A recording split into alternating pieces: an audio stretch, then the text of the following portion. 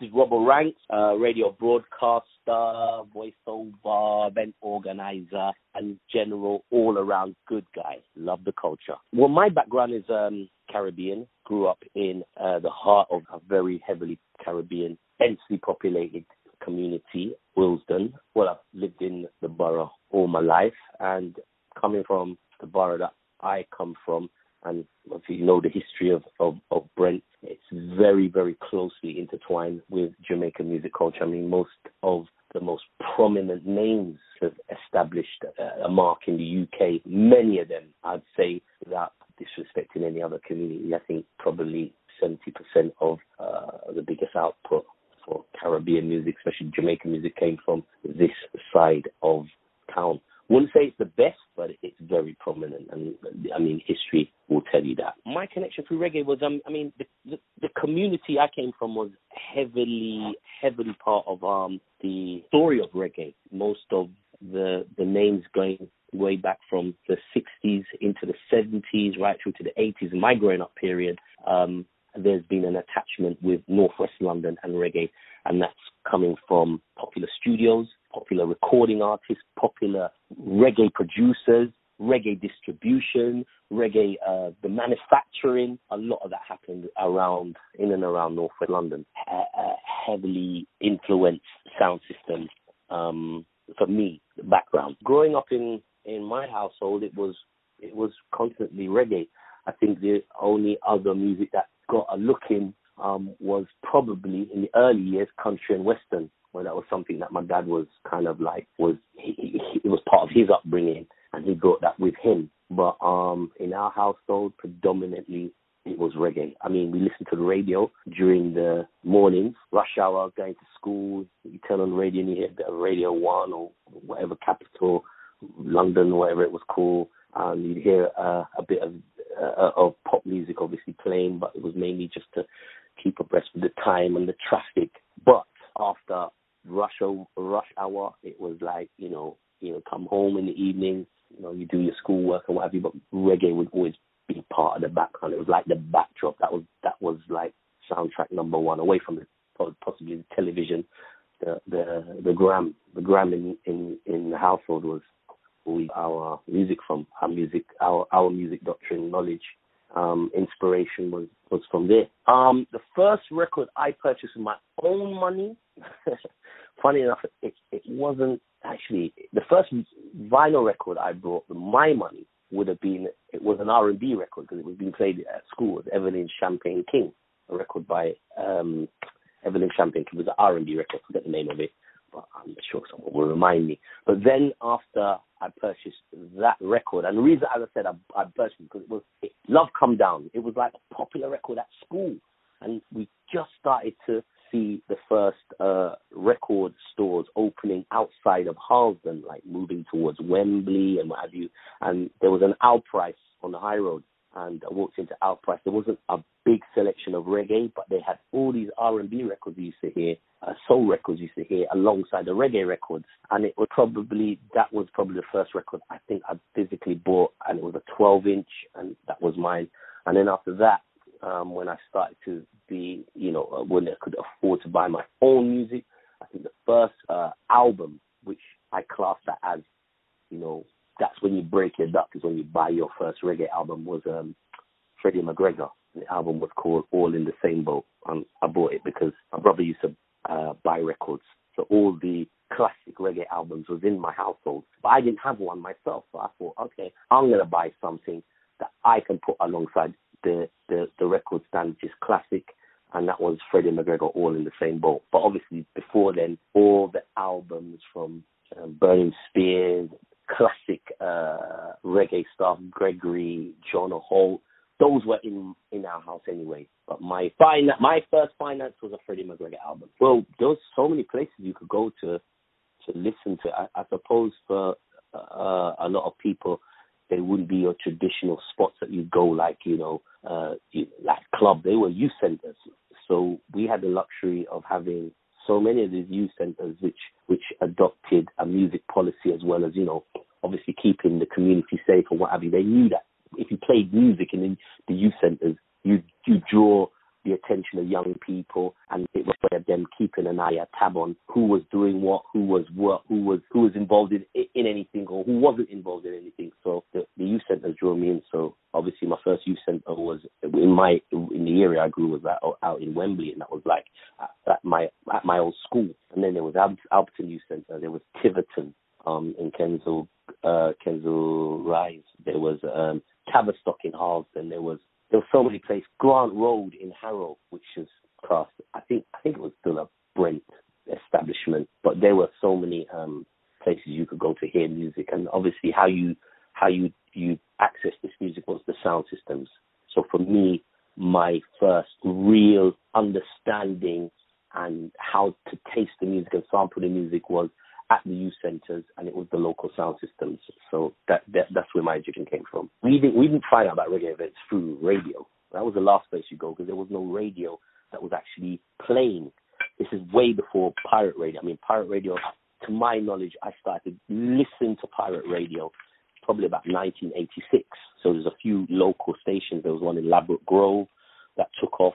But for us to know about events, you'd have to go to the youth centres. You'd have to go to the local record stores. You pick up flyers, and there was obviously multiple packets of flyers at the record store that you could pick up and find out what was happening, where the events were in the area. So they were the spots that we used to find out about it. But as I said, a lot of this was hinged around sound system. It was the sounds were the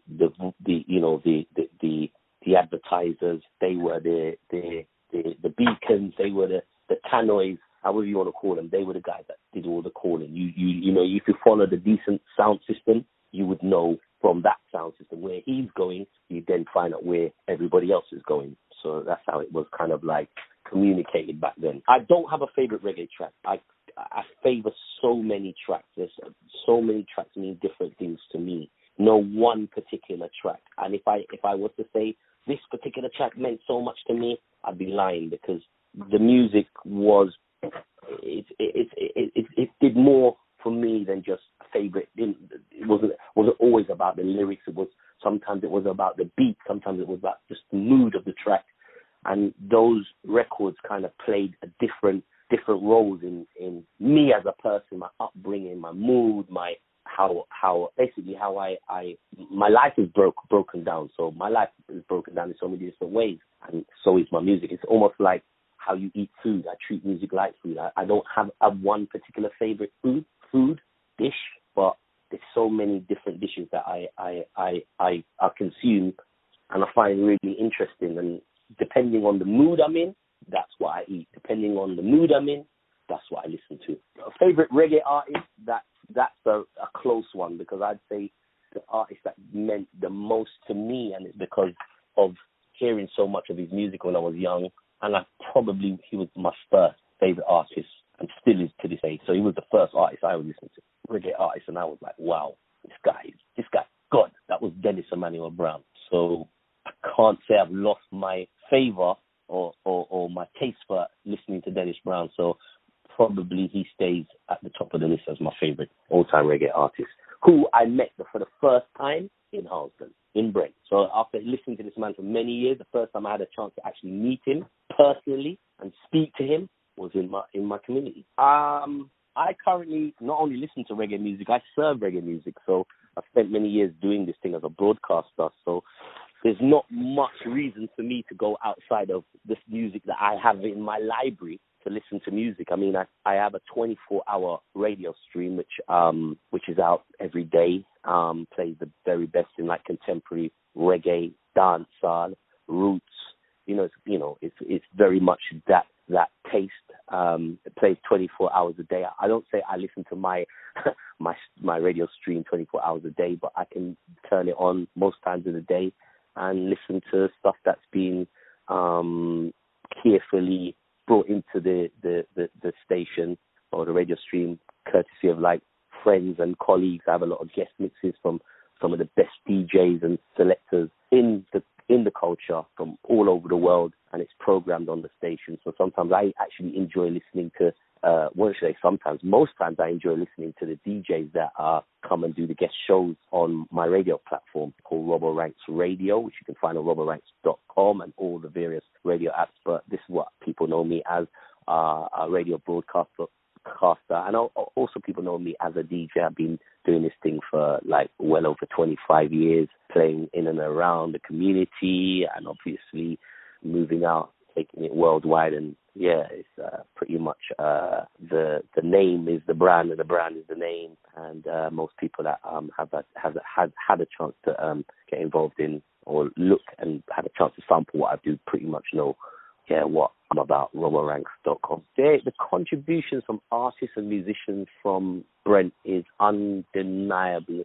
I mean, it's like some of the biggest names, which I'm sure during the course of this whole celebration, you'll be surprised to find out these people were actually born in the borough, lived in the borough, or came from Jamaica and settled in the borough. The contribution for people from people from Brent. I mean, I'll say this: if there wasn't this community that we were blessed to be lived amongst, I don't know if reggae would have had the impact it has. I mean, this is a geographical thing because we can look back in history and see how the communities were put in places, or they came to and established their communities and places. Brent was very unique because the three of the major cultures, or we say major islands from the Caribbean, settled in Brent. Obviously Jamaicans, people from the Grenada, and there's a lot of people from St. Lucia and Dominica, and that made up a bulk of the community. And all these kids have, not only Jamaican kids whose parents come from the islands, had got involved in reggae because reggae was one of the most attractive entertainment avenue that you could want to be amongst. I mean, you could start as small as a sound system to a fully fledged, reggae band, and there were so many of them. I mean, as I said, I'm sure by the time this whole celebration is out and popping, you'll see some of the names, and there are some really, really, really great names that have done immense work for the culture in the borough. Well, there would be an argument to say that this borough has produced more sounds than any other borough. I would say we have probably produced, but then you've got to look at the size-wise of South London, and you go to somewhere like Lambeth and look at the great names and sounds and DJs that come out of South London. I mean, the size of South London. But in terms of our size as a borough, we've had some great sound systems in. I don't be biased and call the names of the sound systems, but they all know who they are. There's so many great sound systems, and sound system culture is definitely where it all started. I mean, most of the guys who established themselves to become some of the big radio personalities we have today all started on sound systems. I mean, moving forward to where we are 2020 is kids who are currently in places, influential places in the black music scene here. Their parents were sound systems operators or owners, or had some dealing with some of the biggest grind names right now in the UK. Parents are sound system owners. So sound systems has played a massive part in the contribution of reggae and black music in the UK, and being that it was a way for people of our community to have some control, a modicum of control on their life, on their culture. Sound system was like the first thing that you could appreciate that we owned, until it started to become, a thriving business. And there's people who've lived handsomely from playing sound to this day. So yeah, very important establishment in our community sound systems. The popular DJs, popular sound systems were responsible for the nightlife economy. And as you rightly quoted, that from hair salons to even down to, a food shop might not be the ideal example, but some of these food shops and food establishments survived because people used to go to those shops and find out where the events were going because the flyers were in there. And some people would go to the shop and they may just buy a soup or buy 2 dumplings and a patty and leave just to pick up the flyers. So it contributed to that economy. It contributed to, as hair, fashion. Some of the stores, on a Saturday night, if the latest gears was in a certain particular store, that would be sold out because the biggest parties were happening. So the nightlife economy had a great contribution to daytime economy.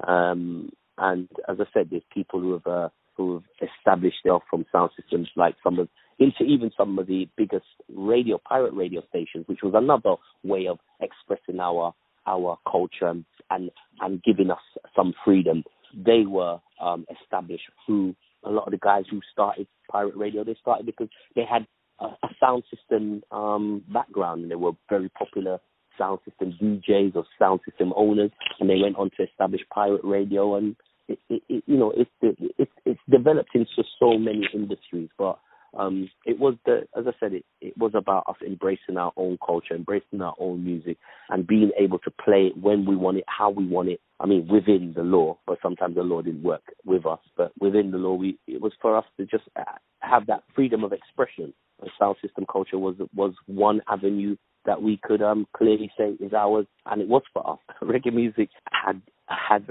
think it had the biggest. It wasn't that we're in sports brands because of you're watching John Barnes or Kenny Dalglish or Ian Wright. It was the music. The music determined your fashion. Your swag was determined by the music. Most of what was in fashion was spoken about on the records by the artists or the DJs or the singers. So, you know what I mean? When Little John sung a song like, all up your foot and with your Clark booties, there's a bag of kids, English kids, buying Clark shoes that we were never interested in before, but because of this record, we started to wear these English brand shoes, what we thought when we were growing up, they were ugly. But our Jamaican parents or our counterparts were like, these shoes are the greatest. We were, very much heavily influenced by fashion. And then later on, by sound system culture, but later on, even where you look at where hip-hop has come in and Run DMC were wearing these full Adidas, kids in that was listening to dancehall would wear the stuff that we saw